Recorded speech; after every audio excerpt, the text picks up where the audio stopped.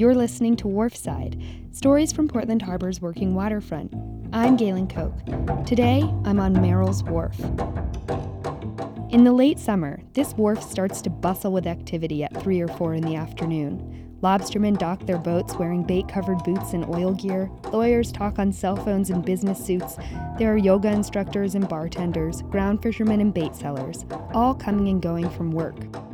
For many piers on Portland's working waterfront, this is the new normal. Non-marine businesses now operate next to traditional fishing industries, everyone looking to access the cherished waterfront. In 2011, the Portland law firm Pierce Atwood moved their offices from Monument Square to the former Cumberland Cold Storage Warehouse on Merrill's Wharf. We had been to Monument Square for 40 years. It was a great place. It's a wonderful location. We loved the square. This was something new. It was exciting. It was different. And everyone got very excited about it. That's Dennis Keeler. He's been a partner with Pierce Atwood since 1984. The attraction of the Portland waterfront goes beyond the ocean views. It is the most historic part of the city. And Pierce Atwood wanted a location that was distinctly Portland. When you're in Monument Square, it's very nice, but you could be any downtown small city. But here you're in Portland. And so, when their lease was up at Monument Square, they began looking for other locations, and they set their sights on staying on the peninsula. Gloria Pinza, who's our managing partner, and myself were sitting in my office up in Monument Square, and I had a window that looked out to the water, and we're kind of musing different locations. You know, there's Marginal Way, there's potentially Jordan Meats, and we're staring out the window, and Gloria says, "Well, what's up with that old brick building down there?" And I've just sort of blacked it out of my mind because it's been, boarded up ever since I've lived here. And I looked at it and said, "Oh no, you don't want to go there. It's gonna be too much trouble." The Cumberland Cold Storage building on Merrill's Wharf was, at the time, used for storage and largely abandoned. It wasn't the easiest or most efficient option, but Gloria Pinza was determined.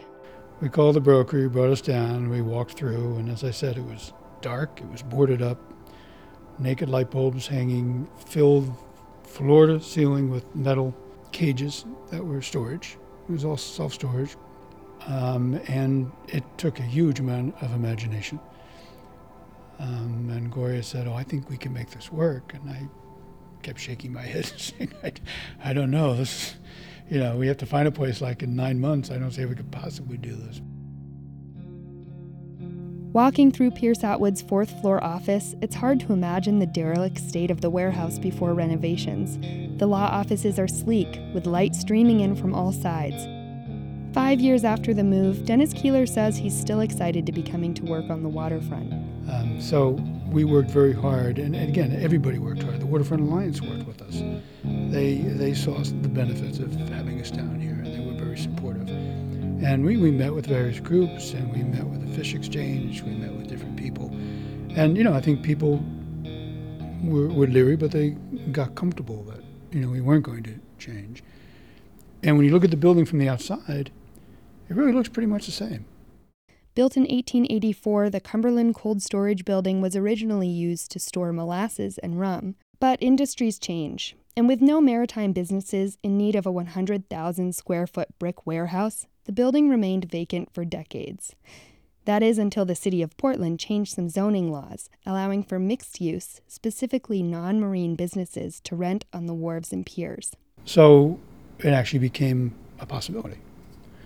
But we also knew it was a very, very emotional issue to bring a business down to Commercial Street, and particularly a law firm down to Commercial Street. But the sense was, that would be sort of the end of the working waterfront. It would start the gentrification process, and, before you know it, we'd be, complaining about this, and then other people would move in, and then there was some concern that bringing a business down here, a law firm down here, would be the beginning of that slippery slope of changing the whole waterfront.